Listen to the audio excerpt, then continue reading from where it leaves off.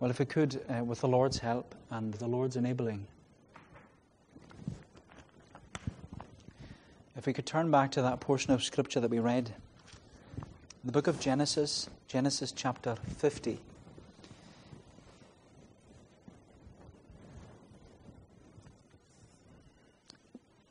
Genesis chapter 50, and we'll read the last verses of the book of Genesis. Verse 24. And Joseph said to his brothers, I am about to die, but God will visit you and bring you up out of this land to the land that he swore to Abraham, to Isaac, and to Jacob. Then Joseph made the sons of Israel swear, saying, God will surely visit you, and you shall carry up my bones from here. So Joseph died, being 110 years old. They embalmed him, and he was put in a coffin in Egypt.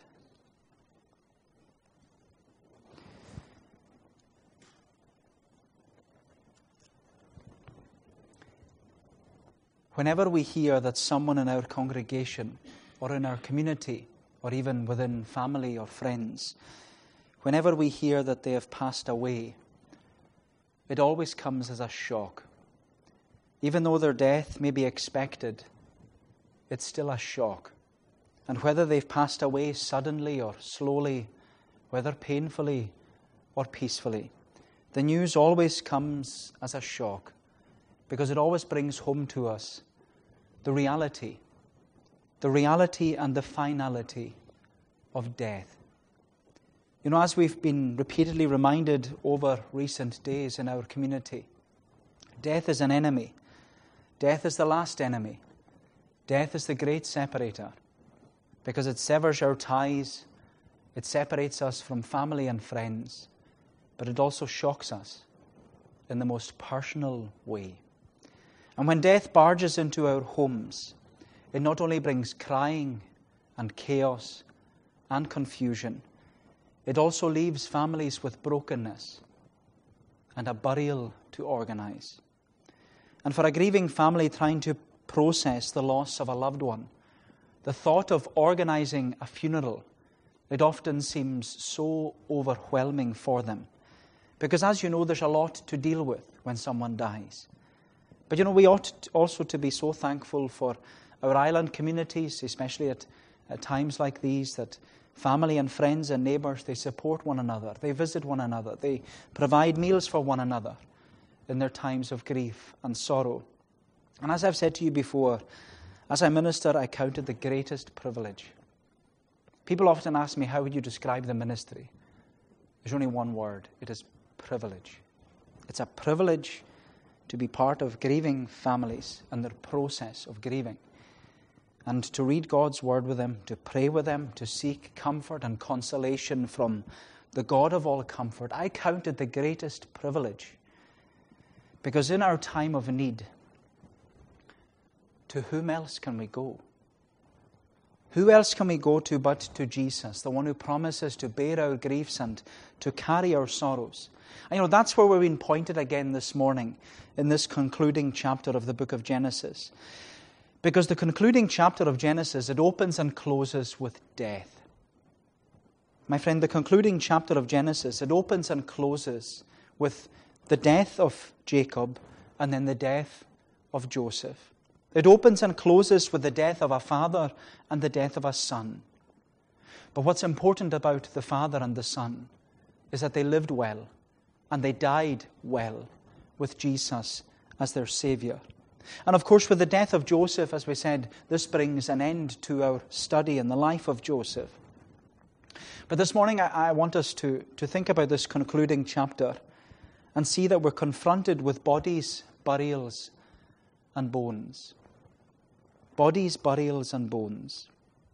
Because we see preparing the body, promising the burial, and planning the bones. Preparing the body, promising the burial, and planning the bones. So first of all, we see preparing the body. Preparing the body. We read at the end of chapter 49. It says, when Jacob finished commanding his sons, he drew up his feet into the bed and breathed his last. and was gathered to his people.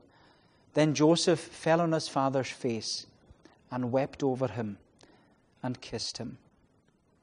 You know, the description given in these verses is very familiar to us as a congregation and also a community. Because like Joseph and his brothers, there are many who have sat around the deathbed of a loved one and watched them draw their last breath. And in that moment of silence, there's this overwhelming sorrow and sadness at the reality and also the finality of death. And when Jacob died, his children mourned over their father, as any child would.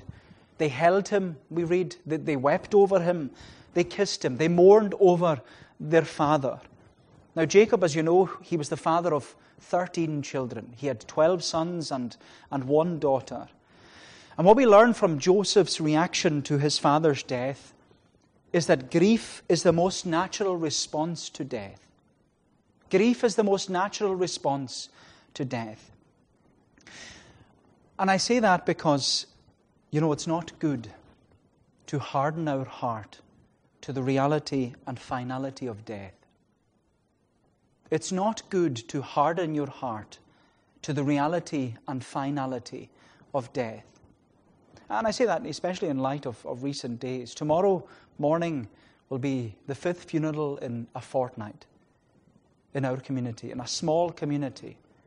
And it's a reminder to us that death is final. It's a reality and it's a finality. But you know, far too often we can harden our heart to the reality and the finality of death. Far too often we can become desensitized and dull and even deadened to the painful reality and the powerful finality of death. But of course, death, when it barges into our personal lives and into the privacy of our homes and our families, it leaves us with brokenness. And for some people, it softens their heart, but only for a while. It softens their heart under the gospel for a little while. But sadly, with so many of our unconverted friends, it doesn't last long, because once it has passed, once it's all over and things return to a level of normality, their heart hardens again. You're my unconverted friend here or at home this morning. Don't harden your heart to the painful reality and the powerful finality of death. It's the devil's greatest lie. He'll tell you it's not coming to you yet. It's far off in the distance. But my friend, do not desensitize or dull or even deaden your heart to the truth and the reality of death. Because the truth about death, my friend, is that it's an enemy. It's the last enemy. It's a great enemy. It's the great separator, because it severs our ties. It separates us from family and friends, and it shocks us in the most powerful way. And as someone once said, death is a faithful visitor. And we have seen it faithfully visiting our community over the past fortnight, going to different homes and different families. It's a faithful visitor. And when it comes, it speaks into our lives so loudly and so clearly, because it reminds us, does it not? Or it should. It should remind us to number our days, that we may apply our heart unto wisdom. It should remind us that we are to put our house in order. It should remind us that it's now time to seek the Lord while He may be found, and call upon Him while He is near. You know, that's why the Bible says to us, today, if you hear His voice, do not harden your heart. Do not harden your heart. You know, Joseph's heart was certainly soft to the painful reality and the finality of death. Because as he watched and witnessed his father passing away, he did as any son or daughter would. He held him, he wept over him, he kissed him, and he mourned over his father. But you know, Joseph's reaction to Jacob's death, it reminds me that it doesn't matter how old someone is when they die. When you lose someone you love, it's never long enough. Jacob, as you know, he was 147 years old when he died, which is twice the age of most people nowadays when they die. And yet for Joseph and his brothers who held and wept and kissed their father, 147 years was still not long enough. Because when you lose someone you love, it's never long enough. But as every grieving family knows, when death barges into our homes and when it breaks up the home and preparations for burial have to be made, funeral arrangements have to be organized, the body also needs to be prepared for burial. And that's what we see Joseph doing. We see him doing that in verse 2. We're told that Joseph commanded his servants, the physicians, to embalm his father.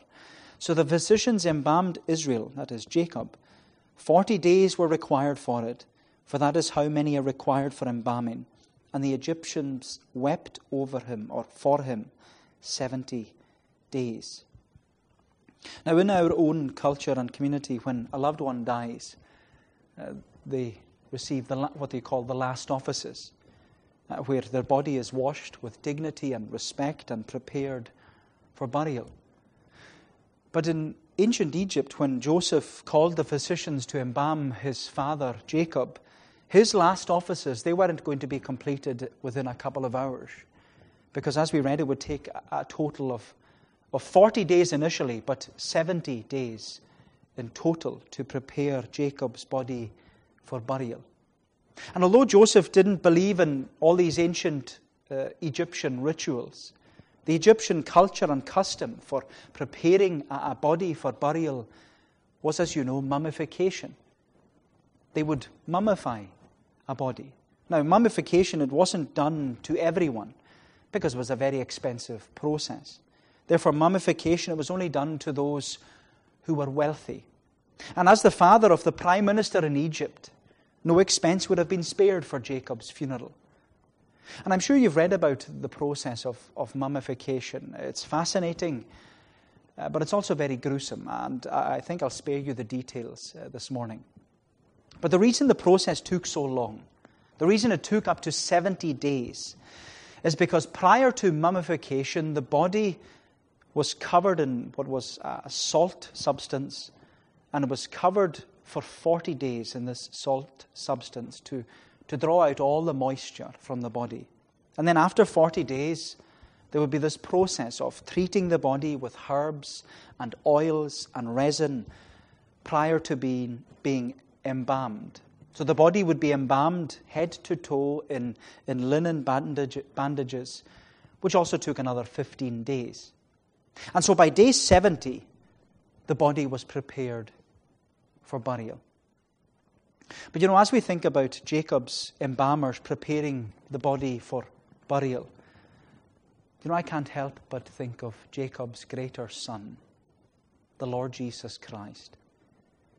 Because, you know, he didn't have the privilege of embalmers spending 70 days preparing his dead body for burial.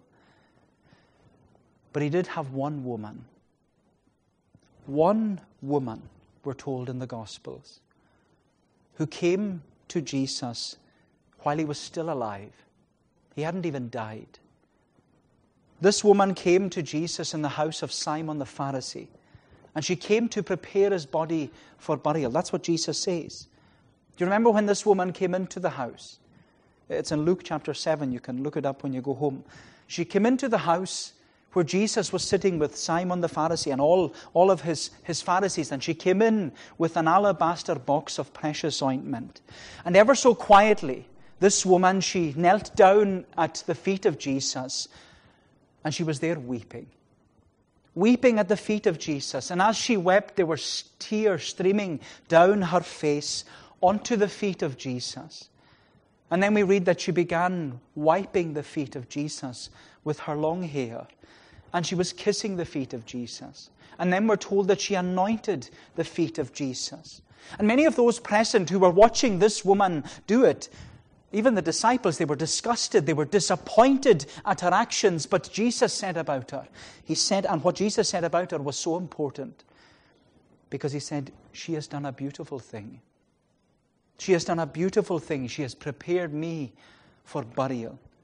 Therefore I tell you, her sins, which are many, are forgiven, because she loved much. She loved much. And that's the promise of the gospel, my friend. Your sins, which are many, can be forgiven. Coffee. Christ offers free forgiveness to everyone, everywhere. Your sins, which are many, can be forgiven if you look to Jesus and live for Jesus and love Jesus. She has done a beautiful thing. That's what Jesus said about this woman who prepared his body for burial. She has done a beautiful thing. And her sins, which are many, are forgiven because she loved much. She loved much. And so we see preparing the body. But secondly, promising the burial. Promising the burial. Look at verse 4. And when the days of weeping for him, that is Jacob, when they were past, Joseph spoke to the household of Pharaoh, saying, If now I have found favor in your eyes, please speak in the ears of Pharaoh, saying, My father made me swear, saying, I am about to die. In my tomb that I hewn out for myself in the land of Canaan, there you shall bury me. Now therefore let me please go up and bury my father. Then I will return. And Pharaoh answered, Go up and bury your father, as he made you swear. As you know, the day of a funeral is a very difficult day for a family, because it's the day on which a grieving family performs what is the last duties for their loved one.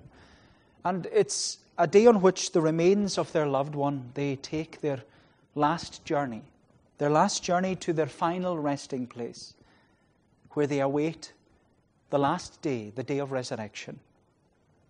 But when it came to Jacob's burial, the duties which Joseph and his brothers had to perform, and the last journey which Jacob's remains would have to take in this world to their final resting place, it wasn't a short distance. They had to travel 500 miles to the land of Canaan. You remember back in chapter 47, at the end of the chapter, Jacob, he made his son Joseph, he made him promise that he was to be buried in the family lair in Canaan.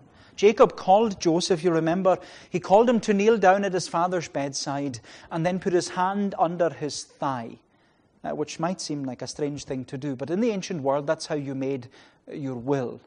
You didn't write a will, you told someone to put their hand under your thigh, and it was a symbol of promise, where you were promising that you were going to fulfill the will and the wishes of this person who was dying. And Jacob's request to Joseph was a simple one. Don't bury me in Egypt. Bury me with my family. Bury me in the family lair with those who have gone before me. And as you'd expect, Joseph, he acquiesced and he accepted his father's wishes and his will. And of course, Jacob's desire and determination to be buried in the family lair. It's interesting. Why does he want to go all the way back to Egypt? Why does he want back to Canaan? Why does he want to go home? But it's a very common thing. His determination and his desire to be buried in the family lair, it's a very common thing. We see it actually in our own community, don't we? Where remains, they return home to be buried. They come home from the mainland. And that's also why we have a funeral association, which helps to support families in their time of grief, to contribute towards paying for the remains of a loved one to return home to be buried. But what we read in this chapter is that Joseph's family didn't need the financial support of a funeral association, because they had the financial support of Pharaoh, the king of Egypt.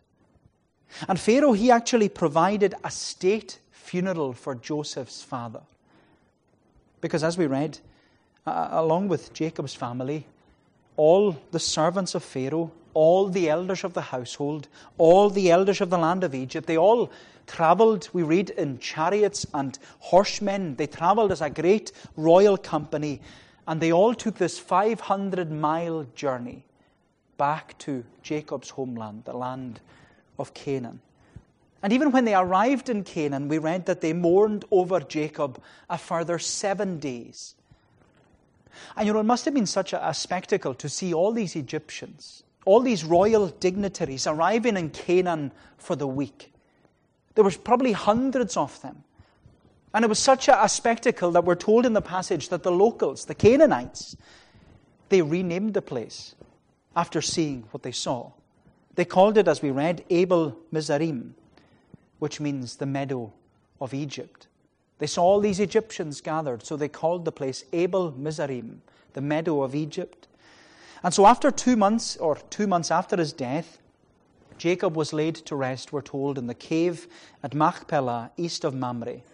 He was buried in the family lair, and he was buried with Sarah and Abraham, his granny and Shinar. He was buried with Isaac and Rebekah, who were his father and mother. And he was also buried with Leah, his first wife. And when you think about it, the reverence and the respect that Pharaoh, the king of Egypt, the reverence and respect he must have had for Joseph, that he would not only provide a funeral, but he would also pay for this state funeral of Joseph's father, Jacob. But more than that, as it was the custom and culture in Egypt, Jacob would have also been buried with riches. That's how Egyptians buried people. They always buried them with riches. And so Jacob's coffin would have contained gold and silver and riches. And my friend, Jacob's funeral, it was a royal and regal event. It was a massive event. Everyone knew about it. Not only in Egypt, but also in Canaan. It was a royal funeral. And there was this great company of chariots and horsemen. And you think about Jacob's funeral, and then you compare it and contrast it to the funeral of Jacob's greater son, the Lord Jesus. As you know, his funeral was the complete opposite. Even though Jesus was the King of Kings and the Lord of Lords, who was crowned in glory, and yet, as Paul says, although he was rich, yet for our sakes he became poor, so that you by his poverty might become rich. My friend, the glory of the gospel is that our Jesus, he humbled himself. He humbled himself from the crown of glory to the cradle in Bethlehem, down to the cross of Calvary. He was rich in glory, and yet for our sakes he became poor. He humbled himself, and he was obedient all the way to death, even death on a cross. He humbled himself down, down, down, from the crown to the cradle to the cross, from glory to Golgotha to the grave. And unlike Jacob, our Jesus, he didn't have a state funeral. He didn't have all the royal dignitaries of Israel present. He wasn't buried with all these riches of Israel. Instead, when the King of Kings and when the Lord of Lords breathed his last, they left him hanging on a Roman cross. They left him nailed. And he was there, battered and broken, until his body was begged for from Pilate. Joseph of Arimathea, we're told, and Nicodemus, the man who came to Jesus by night, they came and removed the body of Jesus from the cross. They then wrapped it in a linen shroud, and they rested it in the tomb.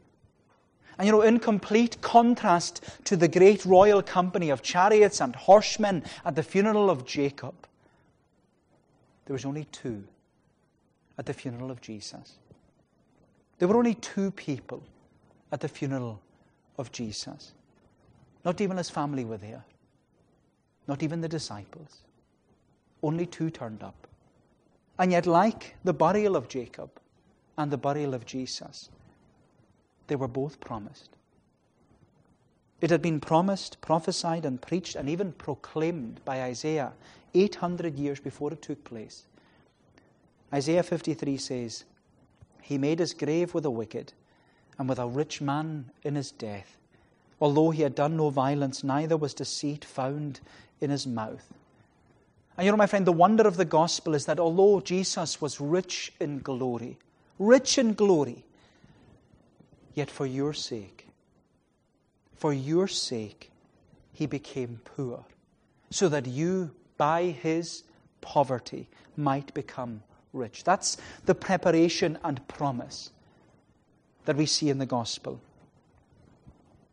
That Jesus became poor so that we might be made rich. And you know, my friend, thinking about this burial and the burial of Jesus, you know, it doesn't matter how many times I have to stand over an open grave in a cemetery. And then you have to address a family and friends and a congregation and a community. And you might wonder, well, what is Murdo thinking right at this moment? And I'm thinking, Lord, help me. I don't know what to say. I don't know what to say. But you know, I'm always reminded that it is the most solemn thing that we ever do as human beings is lay someone in the ground. It's the most solemn thing. And in that moment of laying to rest the remains of a loved one, we're not only confronted with the painful reality and the powerful finality of death, we're also reminded that whatever kind of funeral we have, whether public or like Jesus' funeral, private, whether stately or very simple, whether royal or just regular, whatever kind of funeral we have, it doesn't matter who we are in this world. All we are given is 6 feet. All we are given is 6 feet. And as Job said, when, as a father who loved and lost, Job made that amazing statement. He said, naked I came into this world, and naked I shall return thither. The Lord gave, and the Lord hath taken away. Blessed be the name of the Lord. Do you know, my friend, the best way to be prepared for your own burial, and as you know, I do not say this lightly, the best way to be prepared for your own burial is to live well by looking, loving, and living for Jesus, and to die well, trusting in Jesus with all your heart. The best way to prepare for your own burial is to live well and to die well in Jesus. So preparing the body, promising the burial, and lastly planning the bones. Planning the bones. Look at verse 14. It says, after he had buried his father, Joseph returned to Egypt with his brothers and all who had gone up with him to bury his father. When Joseph's brothers saw that their father was dead, they said, it may be that Joseph will hate us and pay us back for all the evil that we did to him. You know, after a funeral, there's always a period of deep mourning for a family. Everyone else, they all go back to their routine and back to normal life. But for the family who are involved, the family who have loved and lost, they have to try and come to terms with what has taken place in their experience. And that can take a long time. Grieving is a long process. But what sometimes happens, especially when both parents pass away, just like we see in this chapter, what sometimes happens is that family ties between siblings, they're no longer as strong. They're not as close as they once were. And sometimes there's drifting. Sometimes there's distancing. Sometimes there's even division between siblings, to the point that some siblings, they begin to reveal their true colors. And that's what we see in this closing section, in the concluding chapter of the life of Joseph. Because after Jacob's funeral, Joseph's brothers then begin thinking. And they begin thinking that Joseph was going to take revenge on them now that their father has passed away. And Joseph's brothers did what we can often be guilty of doing. Joseph's brothers did what we can often be guilty of doing. They invented a whole scenario in their minds, thinking that Joseph now hated them and he wanted to take revenge on them and he was going to do something to them, when in fact that wasn't the case at all. I don't know if that's what you do. You invent things in your own mind. But in reality, it's not the case at all. And Joseph, He was actually, as we read, he was really upset that his brothers would even think that of him. That he would take revenge on his brothers. Because Joseph, he confesses to his brothers. He comes to them and he confesses to his brothers the most memorable words in the life of Joseph. You meant evil against me, but God meant it for good. You know, what a statement to make. You meant evil against me, but God meant it for good. Joseph, he comforted and consoled his brothers, affirming and assuring them that even though they had seized and separated and sold him into slavery at the age of 17, Joseph was telling them this was all according to the Lord's perfect plan, path, purpose, and providence in his life. Though everything Joseph had gone through, everything he had gone through, it had caused him to grow in grace, that he's saying, you meant evil against me, but God meant it for good. It had caused him to grow in knowledge of his Savior, Jesus Christ. And Joseph, in his experience, he had learned about the Lord, that his ways are not my ways. His thoughts are not my thoughts. You know, Joseph, he had even learned to say, as it was with William Cowper, God moves in a mysterious way, his wonders to perform. He plants his footsteps in the sea and rides upon the storm. You meant evil against me, but God meant it for good. And you know, my friend, the life of Joseph was a life of faith. He lived and trusted in the Lord with everything he encountered and experienced. Because he learned that it's the Lord who writes the story of our lives. He is the author of the story. He's the director in the drama. We might not understand the storyline, as we've said, throughout the life of Joseph. We might not see all the twists and the turns in the narrative, but he's the one who writes the pages. He's the one who turns the pages. And in every storm of sin and sickness and suffering and sorrow, the wonder is the Lord is still there. And He's working out His sovereign will. And He's working by His grace for our good and to His glory. He's working by His grace for our good and to His glory. But you know, Joseph, he was not only one who lived by faith, he also died in faith. We're told in Hebrews 11 that by faith Joseph, at the end of his life, he made mention of the Exodus and gave direction concerning his bones. And that's what we read at the end of the chapter. We read in verse 24, and Joseph said to his brothers, I'm about to die, but God will visit you and bring you up out of this land to the land that He swore to Abraham, to Isaac, and to Jacob.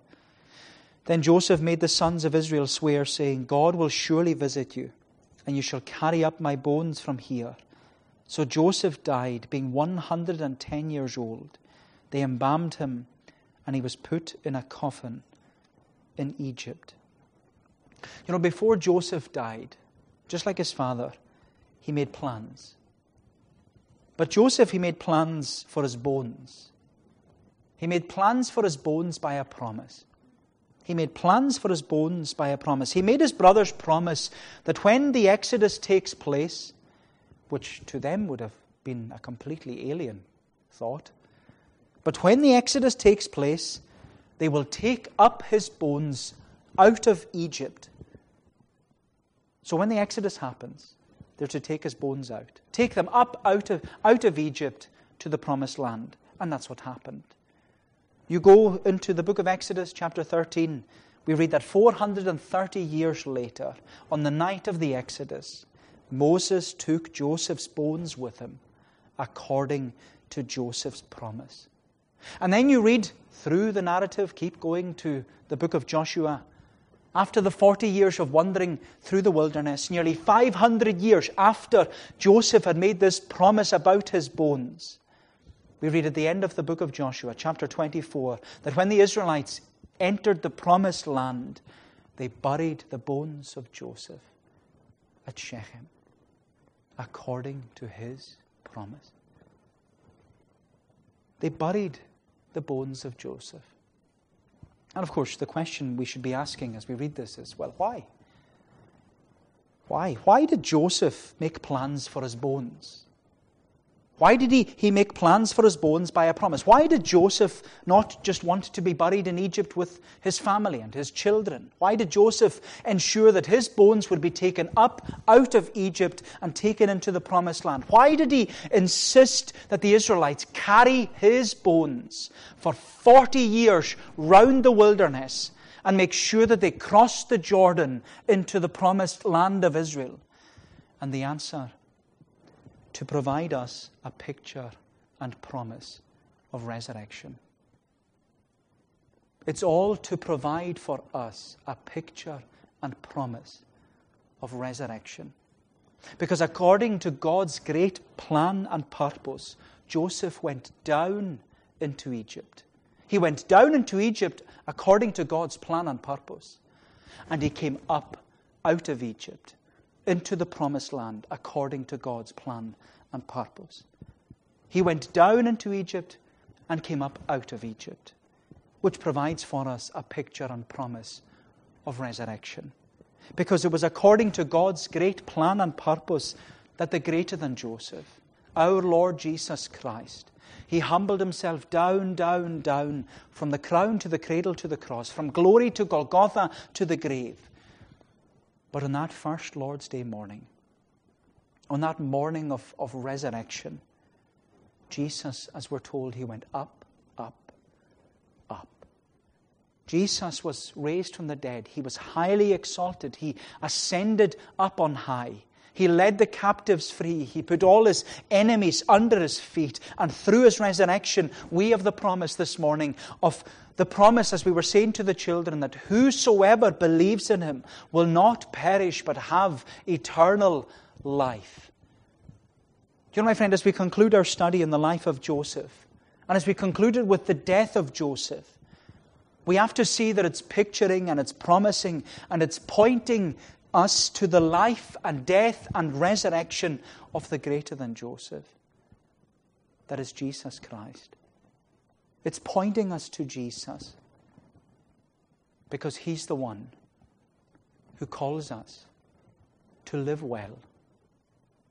And he's the one who calls us to die well by trusting in him with all our heart. My friend, you make sure that you live well and that you die well, trusting in Jesus. May the Lord bless these thoughts to us. And let us pray. O Lord, our gracious God, we give thanks to Thee for the wonder of Thy word, that Thou art the God who has planned and promised and even prepared all things for us, that we are able to see even the wonder of Jesus in the book of beginnings, in the book of Genesis. And Lord, we do pray that we would see Jesus more clearly, that we would love Him more earnestly, that we would walk with Him more closely, and that we would seek Him even while He is to be found, and to call upon Him while He is near. Lord, bless Thy truth to our souls. May it be a comfort and an encouragement to us, to remind us that in everything, that the Lord is there, that He is still with us, still upon our side, still strengthening and still sustaining us. Bless us then, we pray. Go before us. Take away our iniquity. Receive us graciously for Jesus' sake. Amen. We're going to bring our time to a conclusion this morning by singing the closing verses of Psalm 84. Psalm 84, again in the Scottish Psalter, it's on page 339. Psalm 84, we're singing from verse 7 down to the end of the psalm. So they from strength unwearied go, still forward unto strength, until in Zion they appear before the Lord at length. Lord God of hosts, my prayer hear. O Jacob's God, give ear. See God our shield, look on the face of Thine anointed dear. Down to the end of the psalm of Psalm 84, to God's praise.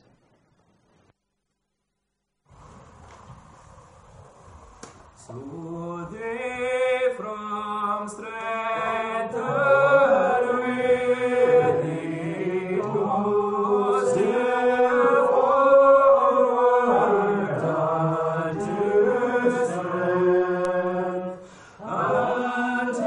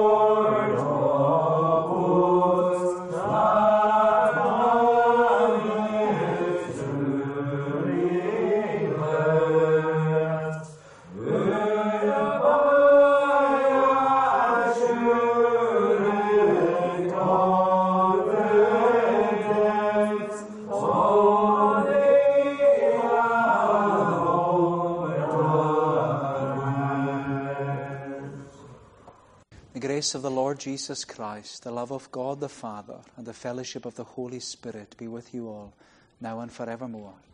Amen.